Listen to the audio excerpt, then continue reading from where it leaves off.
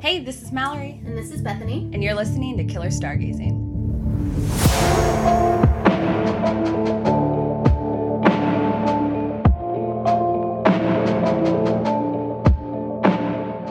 This is the podcast where we pick a killer and read their birth chart and see if we can get a more in-depth look at what makes them tick.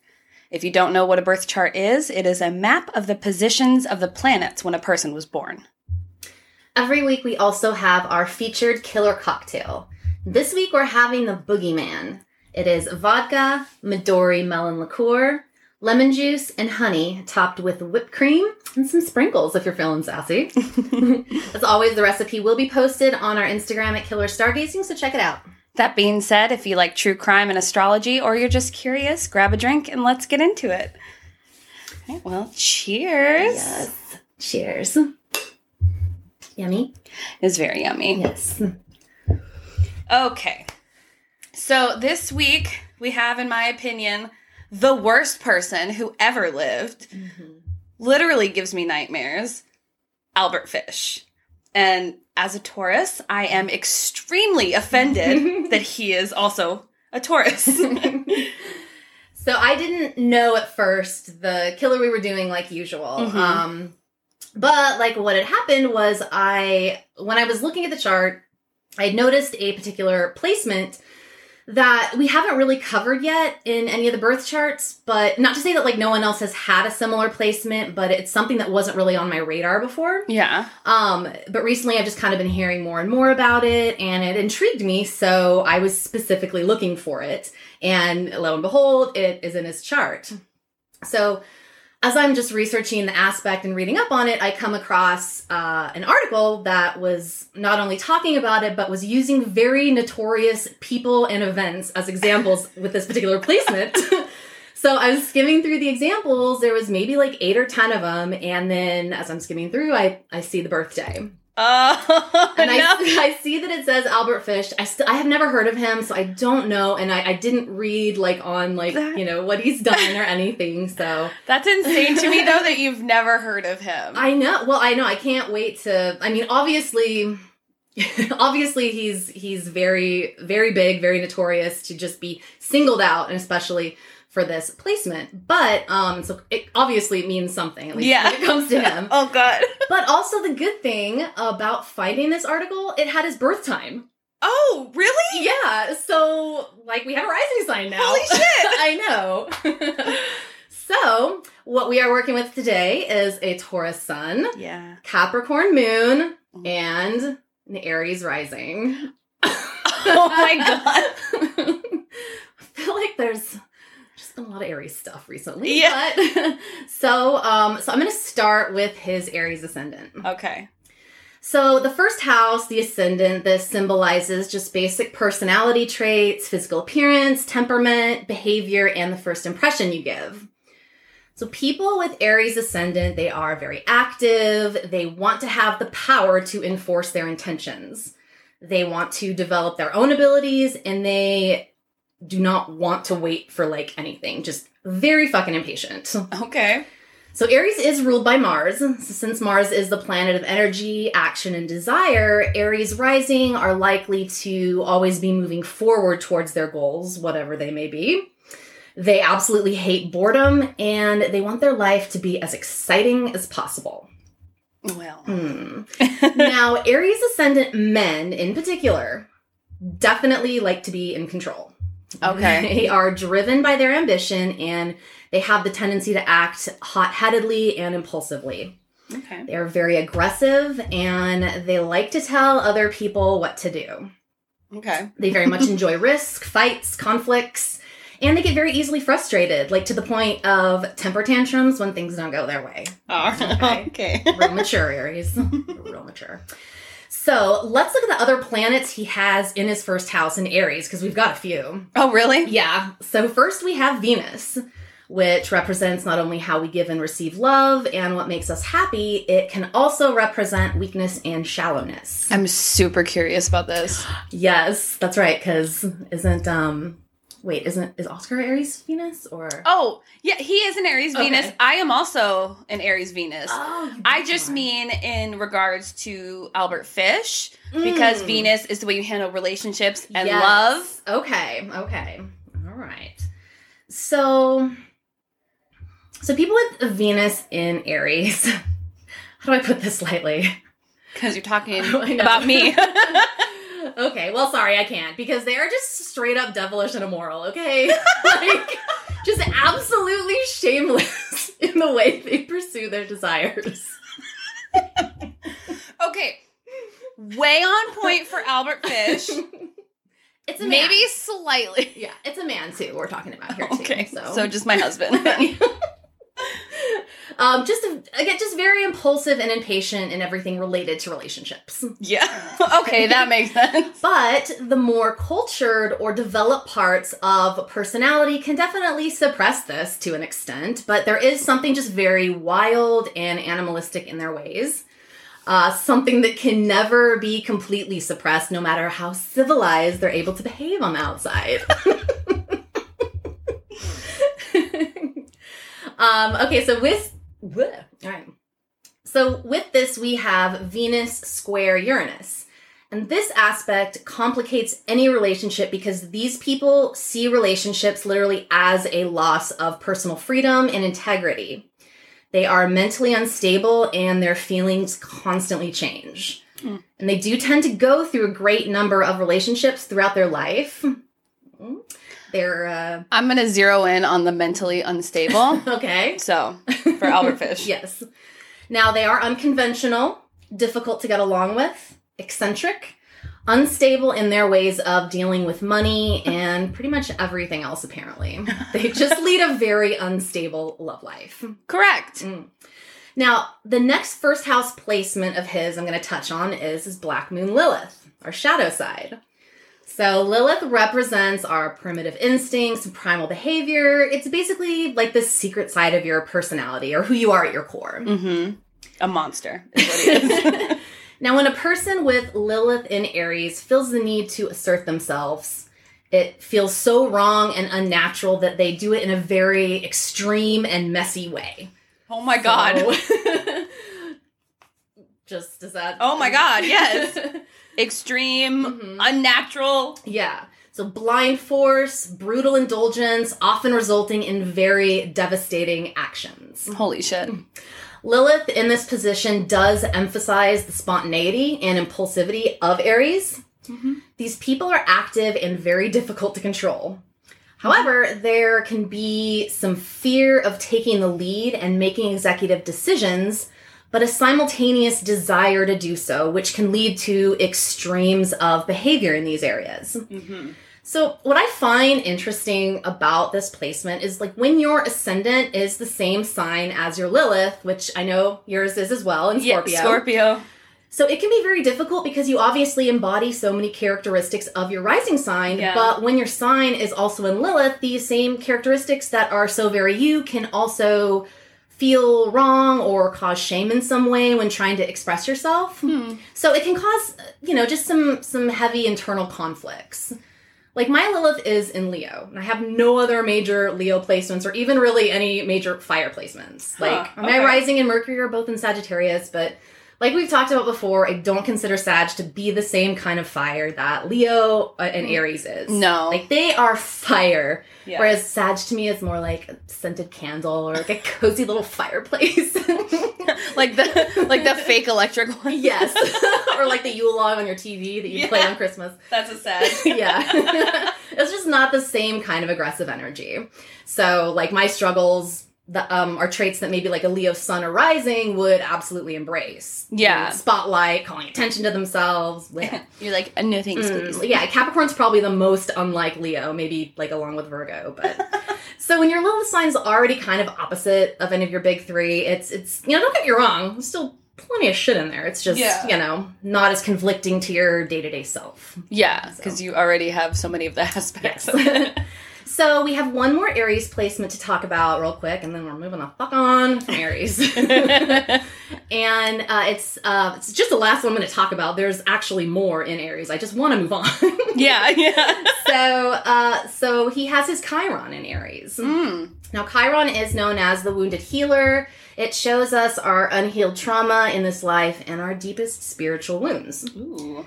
So people with Chiron in Aries in the first house may be traumatized by the fact that despite all their efforts, they're not really successful because they're not very proactive and assertive.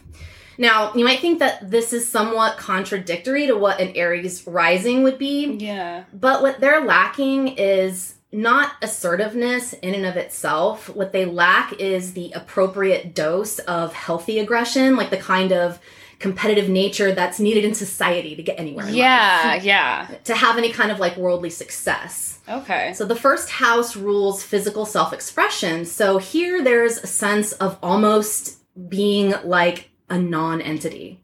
Huh. Like they'll struggle to express themselves in a way that like works in society. And Nothing that he does works in society. They usually compensate for this with exaggerated aggressive activity, which of course left unhealed will make for a very vicious cycle. Can't wait till we get into some of these stories for you to be like, oh, okay. There it is. All right, so that's what we have for his ascendant. Now, you know what time it is. Time for my list of Aries rising celebs. Okay, so we have Rihanna, who actually is also an Aries moon. Oh, really? Yeah, nice. I don't think we've gone into that placement yet. Shakira, love her. Heath Ledger, who I mentioned in the Jane episode because he is also an Aries sun. I love him. John Lennon, Kendall Jenner, also an Aries moon. Wonder if her and Rihanna are friends. I don't know. James Dean, Morgan Freeman, Benjamin Franklin, who is also a Capricorn sun and Pisces mood, might I add. Oh, so he's crazy. I'm just kidding. Pretty much. Crazy smart. Chris Rock, again, also an Aries moon. So, that's funny. Lots of Aries moon, Aries rising. Yeah. Taylor Schilling, Piper from Orange is the New Black. Oh, yeah. Donnie Wahlberg, Eazy-E, Nostradamus. Oh, nice. And, are you ready for this one? Honolulu, Hawaii is an Aries rising. In case you were curious, it's a Sag sun and a Scorpio moon, just like you. Just thought that was funny. That is funny. All right. So, speaking of sunny Hawaii, let's move on to his sun sign. Yes. So, the sun in Taurus. But I'm really upset about it. I know. But, well, okay, so people being born under the sun sign, there is a pronounced stubborn streak in them, obviously. Taurus is a fixed sign, so change, not their strong suit. Definitely most comfortable and secure with whatever is familiar. Yep. Now, they do have a temper, although they rarely show it for all to see, because they're actually equally patient. It's only when opposed that they really become angry. There is, like, volcanic activity going on underneath this easygoing exterior that they pull off. Like the bull that represents this sign quietly grazing in the pasture. They're not looking to challenge anyone, but it would be pretty stupid to try and challenge them. Try me, bitch. Also, for him, the fuck? I just, you know what? I look at these aspects in myself and think, oh, that's kind of funny. I also didn't do all the fucked up shit he did. So. True. And of course, you know, it's at different degrees. We have different degrees, different other, you know, placements, squares, oppositions, all that. You know? And Taurus men are very different from women. Taurus women. For sure. So, well, now that being said, Taurus people do have a tendency to get involved in violent situations, specifically if it has to do with love or money. Those are their triggers. Okay. So they often antagonize others and incite the passion of lovers because of their stubbornness and possessiveness. Possessive? What? Taurus are incapable of seeing their wrongs. Most apologies come from a place of just wanting to end the situation, but not from a place of actual remorse. I choked on my drink. Like, I mean, you'll be lucky if you even get an apology from a Taurus anyway. I'm sorry that you feel that way. I just can't make those jokes with you.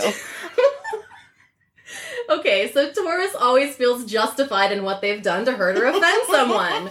Even if they were the start of the situation, they will not feel bad, and they'll manipulate the person into thinking that they're actually the cause of the problem. Shame on you. Only sometimes, and I want to say when I was in my 20s. Not so much now. Yeah, maturity is part of it, of course. Exactly. But also, I don't think I really had much say in the manipulation aspect, considering my moon and rising is in Scorpio, which is one of the most manipulative signs. It was just your destiny. Yeah. Now, when a Taurus does apologize, it comes in the form of, I'm sorry, but you, blah, blah, which isn't actually an apology. They manage to deflect and blame the other for something they've done. I'm sorry you feel that way.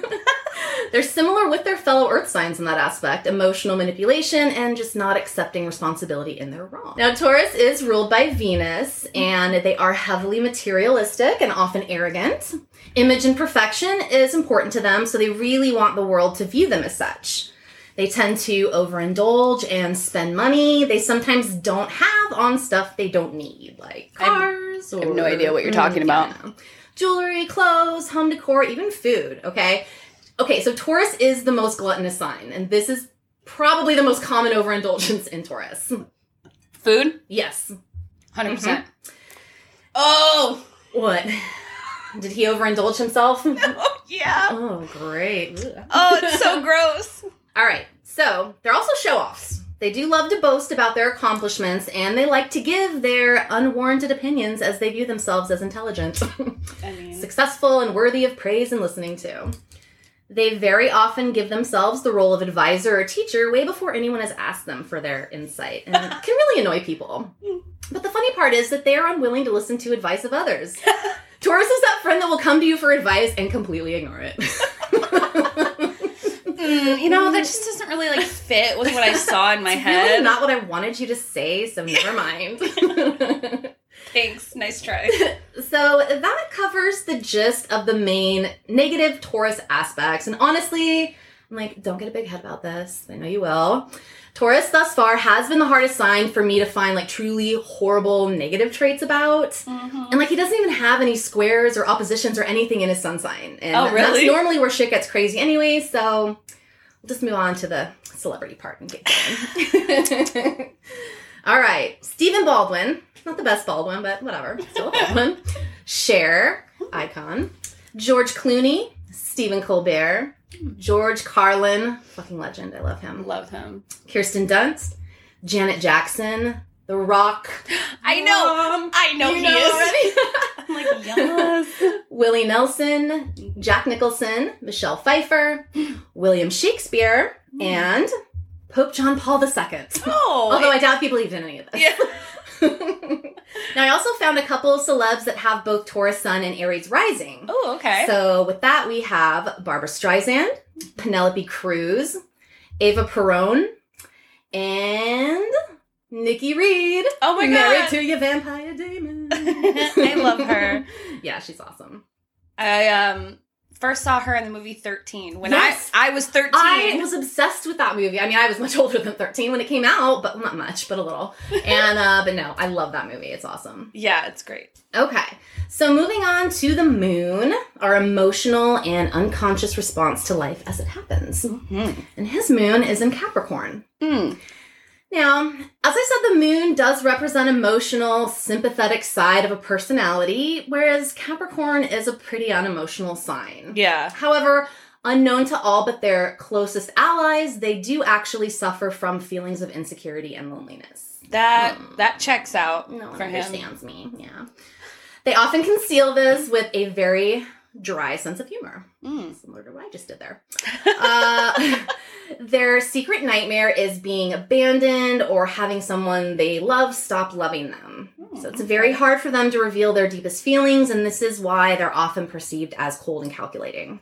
He actually is cold and calculating, so, yeah. You know. Well, for lunar Capricorns, authority and power are compensation for difficulties that they encounter when it comes to emotions of any kind. Mm-hmm. So, because of this, they tend to not really find love, especially in youth. Yeah. Like, maybe when they're older, depending on how they mature emotionally, but something tells me that maybe he didn't. I don't know. His moon is opposition Uranus. And this aspect brings people the feeling that they've been wronged and they need to do something about it. They often randomly decide to just radically change their lives. They like chaos, and they do not like to lead a respectable, family-oriented life. Okay. So, like, yes and no? Mm-hmm. But chaotic. Chaos. Yeah. Yes, him, 100%. Okay. Well, they love alternative ways of living, and they're very individualistic. For this reason, living in a community or family environment does not really suit them. And they feel very separated from society. These people are predisposed to great emotional tension, imbalance, and just explosive emotions in general. Okay. His moon is square Neptune. And this aspect gives people the need to search for something more, something beyond normal human experience, be it some type of like religious movement or even the occult.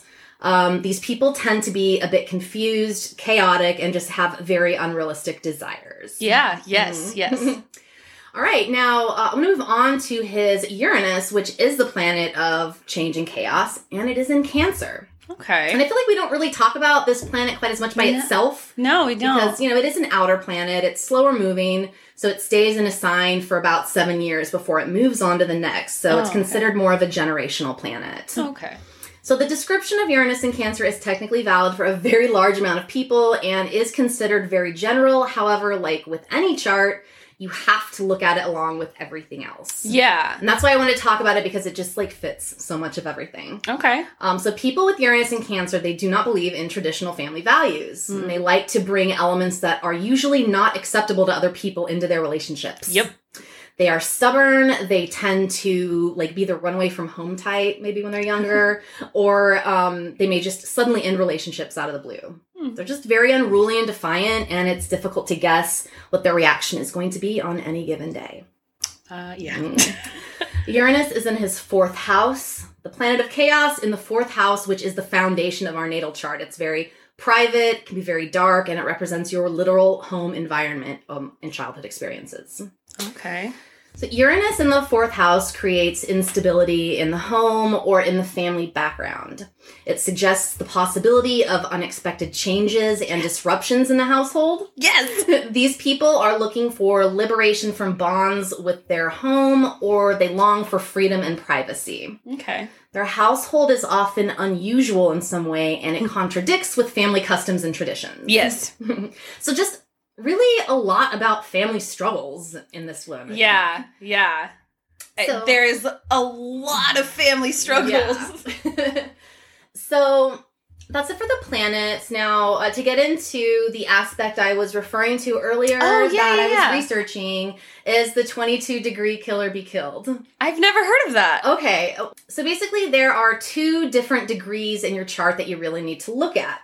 And that is any planet that you have in 18 degrees, the degree of evil, or 22 degrees, kill or be killed.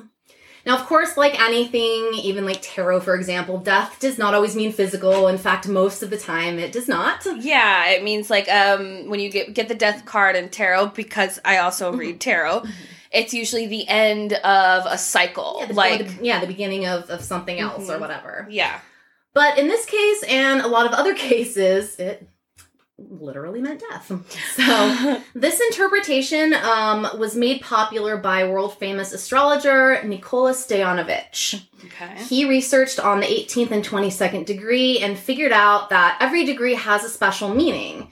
In other words, when you read your natal chart, you should add the meaning of a particular degree when discussing any placement, which would love to have the time to start doing that with every single chart and every single placement. Yeah. Hopefully one day, because that I'm sure would shed a whole lot more light on things. Yes. So his research of the zodiac degrees has shown that the 22nd degree of any of the zodiac signs was often active with either killers or the victims, as well as major catastrophic events. For example, James Warren Jones, Jim Jones, was an American cult leader, political activist, and self-professed faith healer. So interesting. I feel like we're definitely going to do an episode I think we should. On him. He started the People's Temple, a religious cult which existed between 1954 and 1978. Jones and his inner circle orchestrated a mass murder-suicide of himself and 909 of his followers. 304 of which were children. I know, it was so fucking sad, dude. In this remote jungle commune in South America on November 18th, 1978. This resulted in the greatest single loss of American civil life in a deliberate act until 9/11. Wow, I didn't know that. Yeah. The sun, the ruler of his 8th house, which represents death, takes place at the 22nd degree of Taurus. Oh. Janine Jones was a nurse who spent all of her years of service in the pediatric ward, killing children. No one even knows the exact number of her victims. Her ascendant is in Taurus. Venus, the ruler of Taurus, is at the degree of evil, the 18th degree of Gemini. And Mercury, which we commonly know as representing communication, but also symbolizes siblings or small children in astrology, is at the 22nd degree of Cancer in her chart. So, anytime anyone has 18, that's... Yeah, the 18th is like, they call the degree of evil, which I found a little bit less on that. It was more the 22 degree, since that one is like... the killer be killed. So that means, so if you have 22 degrees of something in your chart, it is more likely that you will either be killed by someone or kill someone. Or that aspect means some other ending of something, you know what I mean? Yeah. The same way that, like, the death tarot would mean for somebody. Yeah. Sometimes it's going to just mean literally. Literally. Yes. So yeah, lots more examples like that. And as for Albert Fish, his moon occurs at the 22nd degree of Capricorn, conjunction the South Node, which is also at 22 degrees. Oh. And his Mercury is at 18 degrees in Gemini. Pluto, which is literally the planet of death, is at 18 degrees in Taurus. So now let's get into the story of this man who Stoyanovich labeled as one of the cruelest criminals ever. Absolutely. Cannot wait to hear. Okay, so for this one, I just want to say that there is a lot that goes into him, and I'm not going to be able to cover everything in super detail, but I still covered a lot in detail. Okay. So I want to give a really big warning for graphic content. Seriously. Nice. Okay. It's not nice. We'll get into it. Okay, so Albert Fish is known as the Boogeyman, hence our drink, the Gray Man, the Werewolf of Wisteria, the Moon Maniac, and the Brooklyn Vampire. Whoa. And while he was only convicted of 3 murders, he claimed that the number of his victims was about 100. Now, we don't know if that's him referring to the murders or the rapes or the cannibalization or if he was just lying. Wow. Yeah. So, May 19th, 1870, Albert Fish was actually born Hamilton Howard Fish in Washington, D.C., to parents Randall and Ellen. His father was actually 43 years older than his mother and was 75 when Albert was born. Jeez. Grandpa Dad. Yeah. So how did he go from Hamilton to Albert? Well, he wanted people to stop calling him Ham and Eggs, which was his nickname, and he wanted to go by Albert, which was a sibling that he had that died. And, he was also given the nickname at an orphanage, which is where he would end up spending a lot of his childhood. Oh. Now, his family has quite a long history of mental illness. His uncle suffered from mania. One of his brothers was confined in a state mental hospital. His sister Annie was diagnosed with, quote, mental affliction, and that could be depression, anxiety, bipolar, like really anything. It was the 1800s and they really weren't as like, something's wrong with you. Yeah, they weren't as well versed in mental health as we are today. He also had 3 other relatives that were diagnosed with mental illness, and his mother had oral or visual hallucinations. Wow. So his dad was actually a riverboat captain, and then by 1870, he was a fertilizer manufacturer. So in 1875, when Fish was about 5 years old, his old-ass dad died of a heart attack at a train station. And I'm guessing that his mom really just couldn't handle parenting because she sent him and his siblings to St. John's Orphanage in Washington, where he was abused a lot. So she didn't even die. She just sent him all to live in an orphanage. But remember, she was mentally ill. Yeah. Yes. Mm-hmm. So he was abused so much that he started to enjoy the physical pain the beatings brought. Yikes. He would later say about this time, quote, "I was there till I was nearly 9. That's where I got started wrong. We were unmercifully whipped. I saw boys doing many things they should not have done." So he was there for like 4 or 5 years, and in 1880, his mom got her shit together enough. She got a government job, and she was able to get them back. Was there much about, like, did she see them, visit them while they were there? Or was I really don't. I didn't see much, and I would guess that she probably didn't see them very often. So when he was 12, he started a homosexual relationship with a telegraph boy. And this particular boy introduced Fish to drinking urine and eating feces. Ugh. For real. Ugh. He drank piss and he ate shit. Ew. He started visiting public baths so he could watch men and boys undress and would just, like, hang around there on the weekends. He was 12. Oh, my God. Yeah. He never had a chance to be a normal person, I don't think. So by 1890, when he was 20, he decides he's going to take off and he moves to New York City. While he was there, he became a prostitute.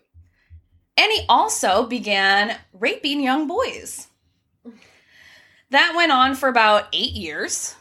And then his mother arranged marriage for him. Like, all right, it's fucking enough. You need to get married. So she knew what was... I don't think she knew, but she knew that he was different and that he was 28 and not married. Yeah, and that in those times, that was like... insane. Yeah. You probably only have a few years left. So she arranged a marriage between him and a woman named Anna Mary Hoffman. She was 9 years younger than him. And they actually had 6 children together. Oh, God. Albert Jr., Anna, Gertrude, Eugene, John, and Henry Fish. And during all of this, he worked as a house painter. He also continued molesting children. And most of them were boys under the age of 6. His own kids, too? No. Or never his own kids? No, and we'll get to that. So at one point, he was with a male lover who had taken him to a waxworks museum where he was totally fascinated with the bisection of a penis. Help. That's literally all it took, and now he's obsessed with sexual mutilation. Oh, God. So he just continued his life as a family man / disgusting child molester. Then in 1903, he was arrested for grand larceny, and he was sent to jail at Sing Sing Correctional Facility. While he was there, he wasn't, like, all that mad about it. He had lots and lots of sex with men. I bet. But it was really sad, and one of the sad and fucked up things that I found was that he supposedly had a sexual relationship with a man who was mentally handicapped, and then he tried to castrate him. Jeez. So now he's out of jail. It's 1910. He's working in Wilmington, Delaware, and he meets a 19-year-old boy, Thomas Kedden. These two began a sadomasochistic relationship. Now, to each their own, 2 consenting adults, do you, boo-boo. Mm-hmm. It's just not really clear whether or not this was consensual or whether Thomas Kedden was participating willingly, or if he was forced to do these things. But when Fish later talked about this, he implied that he was intellectually disabled. I don't know if he was actually mentally handicapped or if he was just, like, kind of dumb. Like, right. I'm not sure. So after 10 days of them together like this, Fish takes him to an old farmhouse, and then he starts to torture him. He tortured this poor boy for 2 weeks. Eventually, he tied Kedden up, and he cut off half of his penis. And he would later say, quote, "I shall never forget his scream or the look he gave me." Oh my God. He intended to kill him, obviously, He said he was going to cut up his body and take it home, but he was worried that the heat would draw attention to him. I'm guessing because it's like, if it's really hot out and you're carrying like a rotting corpse. It's gonna stink. I guess. So instead of doing that, he pours peroxide over the wound, wrapped it in a Vaseline-covered handkerchief, left a $10 bill, kissed Kedden goodbye, and left. He said, quote, took the first train I could get back home. Never heard what became of him or tried to find out. Like, just fucking monstrous. Didn't care at all. Yeah. He didn't leave him alive, which, and he might have still fucking died. Like, I mean, I would imagine he probably did. I don't know. Ugh. But I didn't find anything saying that, like, they found a dead body tied up with a half cut off penis. Well, and it says his name, right? Or... Thomas Kedden, yeah. Okay. Well, he gave the name. Oh, okay. I'm assuming. Yeah.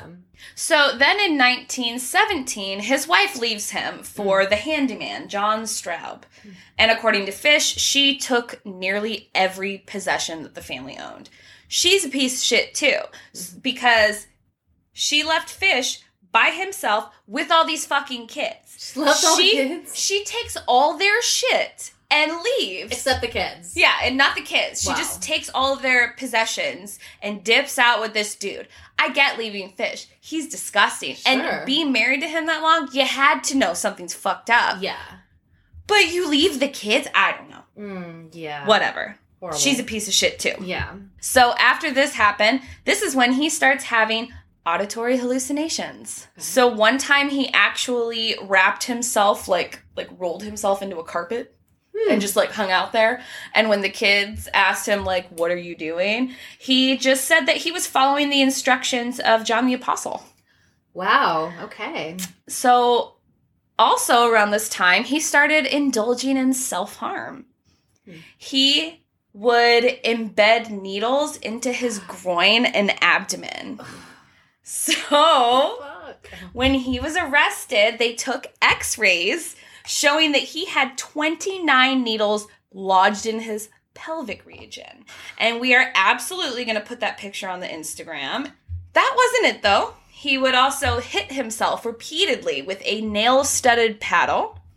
He would insert wool that was doused with lighter fluid into his anus and light it on fire. And so with the kids, he actually never abused them. They said that they actually had a pretty, like, normal relationship with him. He was very loving. Like, he at least acted like he gave a shit about his kids. Like, he never abused them. That is wild. Yeah. However, he did encourage his kids and their friends to paddle his butt with the same nail-studded paddle that he used on himself, like a game. I don't think he was, like, naked when he did it or anything, but that's still really fucking weird. It is really weird. And I think a lot of this stuff that he likes doing to himself probably speaks on the kind of abuse he started liking when he was in the orphanage. Yeah, I mean, he even says it. He's like, that's where I got started off on. So another thing that his children would actually confirm later on, he was growing more and more obsessed with cannibalism and would often serve and eat raw meat. So now we're going to talk about how things start to get a little worse. Ooh. They get worse. So around 1919, Fish stabs an intellectually disabled boy in Georgetown. He would often choose people that were either mentally handicapped or black because he said he just assumed that these people wouldn't be missed when killed. Oh, God. He also had some Dean Corll vibes and claimed that he would sometimes pay other boys to get other kids for him. Okay. He would torture, mutilate, and murder young children with what he called his, quote, implements of hell. And that was a meat cleaver, a butcher knife, and a small handsaw. So his oldest son was eventually sick of his shit and kicked him out. And he became kind of like a drifter. He would be arrested quite a bit for small crimes like vagrancy, which is just being homeless. Yeah. Petty theft, and sending his usual obscene letters. Oh, we didn't talk about his obscene letters? Let me tell you. Sent to who? Oh, so he would do this just for funsies, and he did this a lot. He would find women whose names he found in classified ads, and he would write to them and, like, pretend to be rich or a movie producer, just lies. Sure. And would just write really fucked up things. Like, he thoroughly enjoyed the idea of thinking about the person receiving this letter and being just appalled and disgusted. Like, he got off on that shit. Wow. So, a lot of them had this story about how his son, and this was all made up, so none of this was actually true. Okay. He said that his son was paralyzed from the waist down, but was still a naughty boy, and he needed to be spanked, and would offer to pay these women, like, thousands of dollars to supposedly come and whip his paralyzed son. One woman would actually write back to him, and they had, like, a correspondence. She was down for it? Like, kind of, but she was, like, offended, but would, like, write back to him, and they had, She's and then like, that's gross, but how much do you want to pay? Pretty much, like, it's very weird, and then he would talk about how he wanted her to pee in a cup and watch as he drank down every last drop, and how he wanted her ass to his face so he could taste her sweet peanut butter. Oh my God. So gross. And you just, like, say crazy shit like this and just send it to women.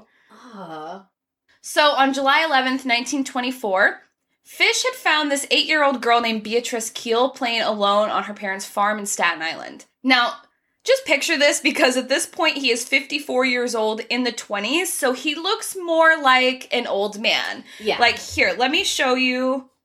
So, this is him when he's arrested. Yeah, that's actually the one picture that I saw on that site, too. Yeah. You want to see his picture from when he was arrested in 1903? Ooh, yes. Fucking this. He still looked like an old man. He still looked like an old man.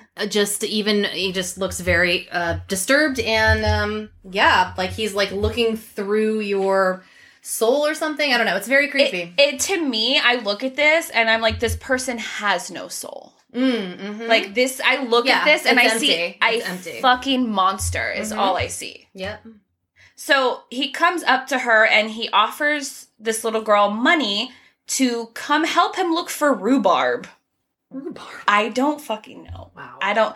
Was rhubarb popular in the 20s? It must have been. Maybe that's when, like, a rhubarb pie became very popular. I don't know. I mean. So she was gonna leave with him. Mm-hmm. But her mother found them and chased Fish away. He left, but then he came back and was just, like, hanging out in their barn. And he tried to sleep, but Beatrice's father found him and made him leave. Mm-hmm. 3 days after that is when Fish kills 8-year-old boy Francis McDonnell. He was reported missing by his parents, and the whole community organized a search to find him. And pretty soon they found him hanging by a tree. Fish had sexually assaulted him and then strangled him with the suspenders he was wearing. He suffered extensive lacerations to his legs and abdomen, and his left hamstring was almost completely ripped off his flesh. So they're trying to find out, what evil piece of shit could do this. There were actual eyewitnesses who said they saw an old man trying to restrain a young boy who fit the description of Francis into a trolley. This is where he gets the nickname the Gray Man, because he looked like an old man. And Francis's mother said she had actually seen him earlier that day and said he, quote, came shuffling down the street, mumbling to himself, making queer motions with his hands. I saw his thick gray hair and his drooping gray mustache. Everything about him seemed faded and gray. Wow, that is pretty accurate. Yeah. He would later admit to the rape and murder of Francis and added that he had intended on castrating him, but for whatever reason didn't. Like, he heard something and got spooked. At this point, Fish is suffering deeply from psychosis and said that he felt that God was commanding him to torture and sexually mutilate children. This is how he justified this. He always thought of the story from the Bible where God asked Abraham to kill his son, and right before he did, sent an angel to be like, just kidding. Like, he stopped him. Oh, like that was going to happen if he thought, yes, exactly. He thought if God really didn't want this to happen, he would send an angel and tell him not to. But if he didn't, then obviously that's what he really wanted. I mean, God wants me to rape and kill these children. Like, fucking crazy. Wow. Yep. So then, February 11th, 1927, 3-year-old Billy Beaton and his 12-year-old brother were playing in the hallway of their apartment building in Brooklyn with 4-year-old Billy Gaffney. So when the 12-year-old went back to the apartment, the two boys disappeared. Billy Beaton was later found on the roof of the apartments. And when they asked him what happened to Billy Gaffney, he said, quote, "The boogeyman took him." And his body was never found. Wow. A witness did see a man that matched Fish's description and said he saw him on that day with a boy matching Billy's description. He said he was trying to quiet him down. The boy wasn't wearing a jacket, he was crying for his mother, and he was dragged by a man on and off the trolley. And police were also able to find out that Fish was employed as a house painter in February, and on that day was working just a few miles from where the boy was abducted. So later on, Albert Fish wrote a letter to his attorney and claimed what happened, and this is really gross and fucked up, so yeah. I brought him to the Riker Avenue dumps. There is a house that stands alone not far from where I took him. I took the G-boy there, stripped him naked and tied his hands and feet, and gagged him with a piece of dirty rag I picked out of the dump. Then I burned his clothes, threw his shoes in the dump. Then I walked back and took trolley to 59th Street at 2 a.m. and walked home from there. Next day, about 2 p.m., I took tools, a good heavy cat of nine tails, homemade, short handle, cut one of my belts in half, and slit these halves in 6 strips about 8 inches long. I whipped his bare behind till the blood ran from his legs. I cut off his ears, nose, slit his mouth from ear to ear, gouged out his eyes. He was dead then. I stuck the knife in his belly and held my mouth to his body and drank his blood. I picked up 4 old potato sacks and gathered a pile of stones. Then I cut him up. I had a grip with me.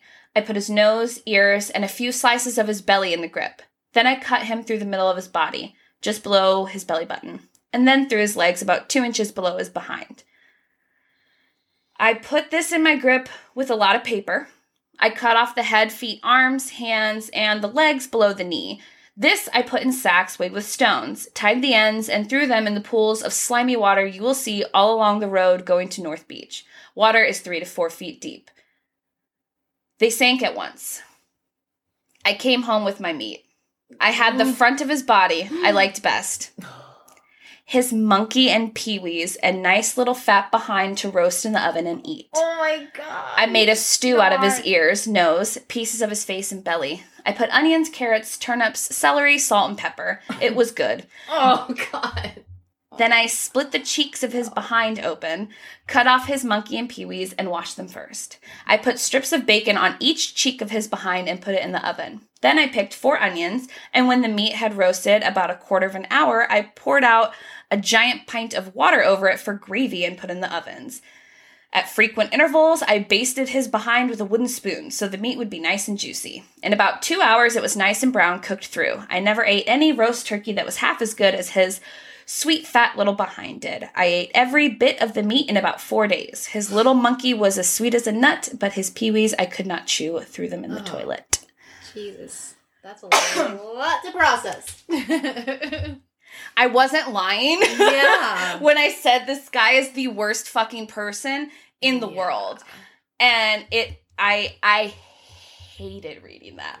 So, I gave everyone fair warning. You did. Even you, like weeks leading up to it. I'm like, it's bad. I know. You were probably like, it's can't be that fucking bad. It's pretty bad. It's pretty bad. Billy Gaffney's mother actually went to visit Fish in Sing Sing with a detective and 2 other men. She wanted to see him and ask about her son's death. Oh, gosh. He refused to speak to her and then started to weep, which is just Oh my God. Makes me want nice try. Punch you in your face. He was weeping and said, leave me alone. Oh, God. And after 2 hours of trying to get any answer, she just gave up. And she still didn't believe that Fish was her son's killer. I don't know how. I don't know if maybe she want to believe he was still alive or something. Maybe it's a really tough thing to go through. Like I wouldn't know how to process that, but maybe she just needed him to say I killed him, and because he wouldn't, I don't know. Maybe. Okay, so now we're going to talk about his most famous case, the reason he got caught, and that is the murder of the very, very sweet Grace Budd. So the investigation of this went on for 6 years. Honestly, and because it was from so long ago, this was only solved because of really great detective work. Mm-hmm. And that was Detective William F. King, who stayed on this case. It became his obsession, and if it weren't for him, Fish might not have been caught. Good for him. So on May 25th, 1928, Fish comes across an ad in the newspaper about a boy who wanted a job. And the ad read, quote, young man, 18, wishes position in country, Edward Budd, 406 West 15th Street. So 58-year-old creep-ass went to visit the family as if he were going to hire Edward. And he originally planned on taking Edward, tying him up, mutilating him, and leaving him to bleed to death. Like, that was the game plan. And then eating his butt? You know what, for him, maybe it was like the kids. Oh. I don't know. So he told... his meat aged. Sorry. Yeah, maybe he was too old. Yeah. So he told the family that his name was Frank Howard and that he was a farmer and he was going to hire Edward and his friend Willie. And he said that I'll send for you in a couple days. He never showed up, but he did send a telegram to set a later date to meet. So when that time came, he showed up. Only this time, he saw 10-year-old Grace Budd, Edward's younger sister. And when he saw her, he quickly changed his mind on who his victim is going to be. He had her sit in his lap and dig in his pockets for money. It's fucking gross. Ew. He wanted the family to think he was trustworthy and also rich. So he made up a story saying, I'm going to my niece's birthday party. Grace would really love it. Like, is it okay if I take her? And they let her go with him.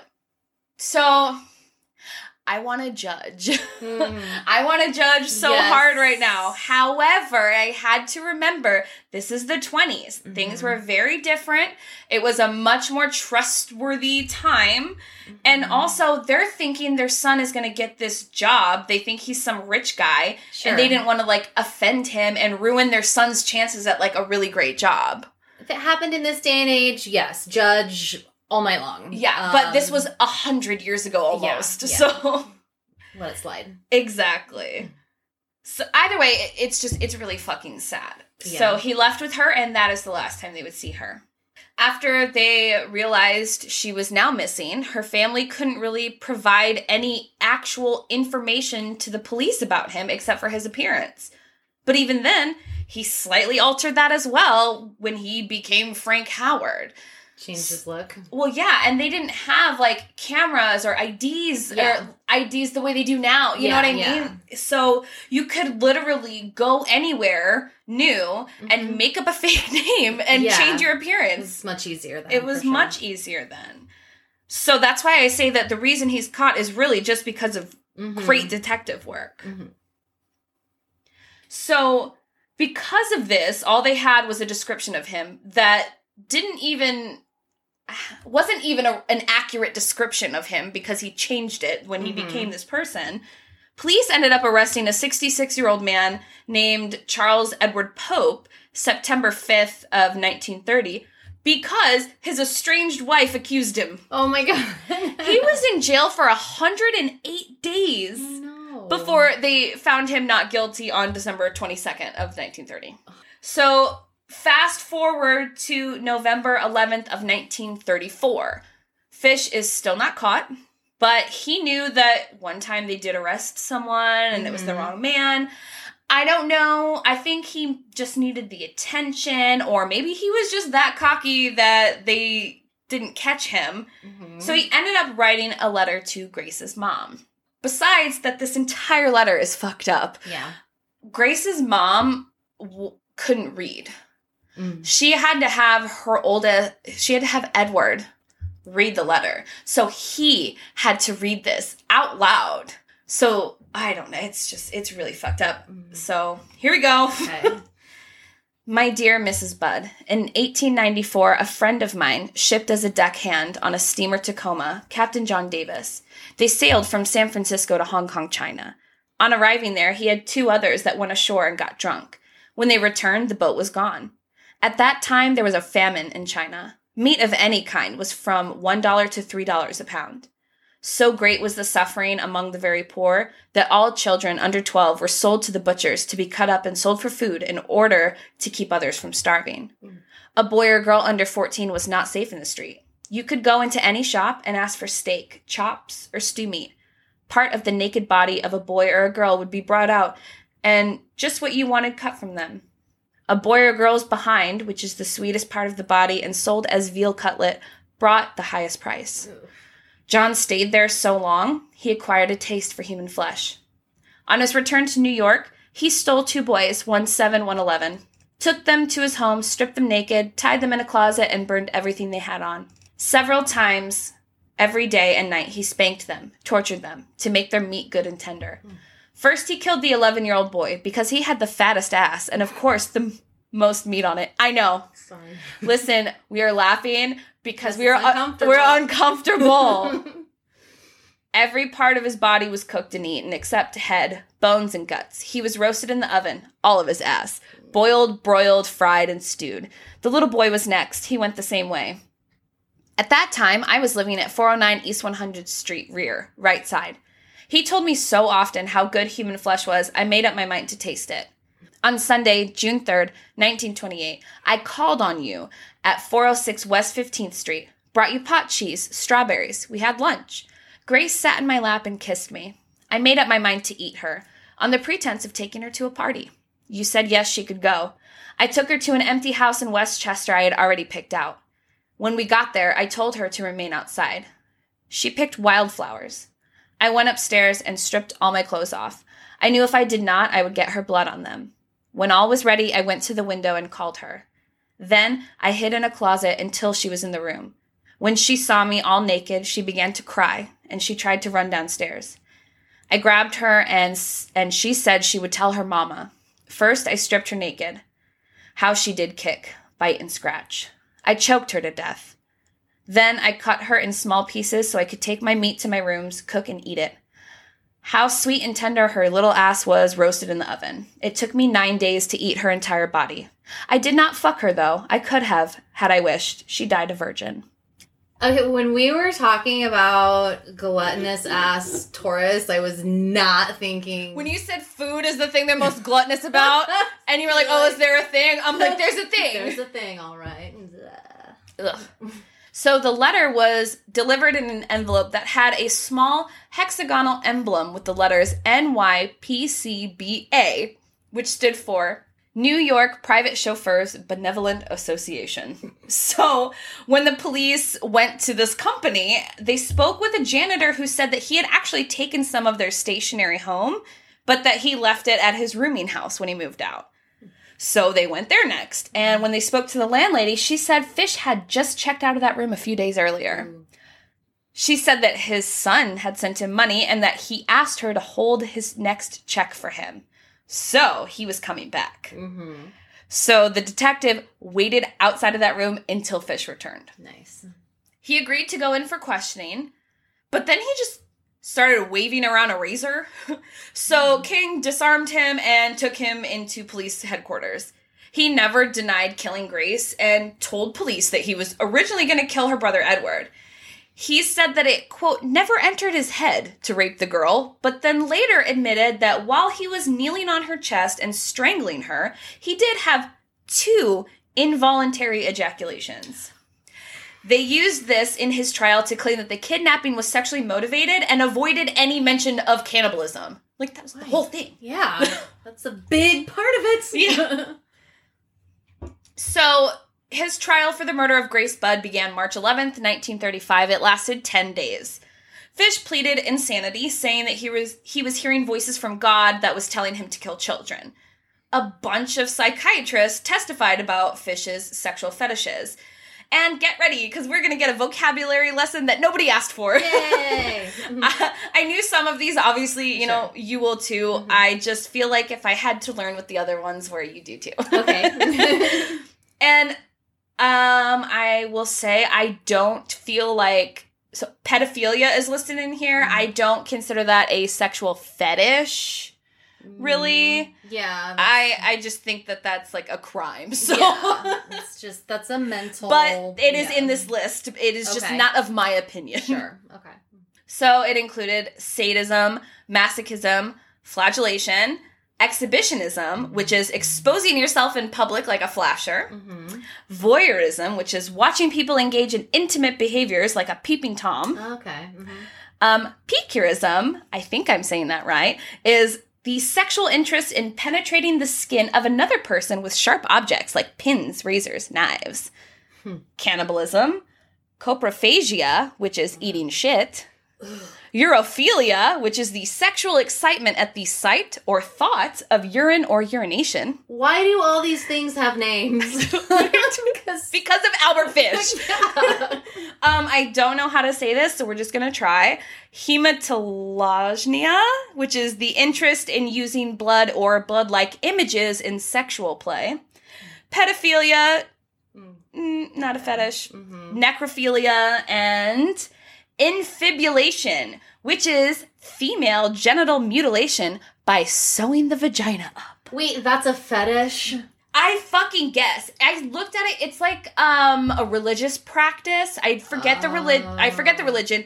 It was like out of all of this is my least favorite part. Was learning what this was. I hurt when I read it.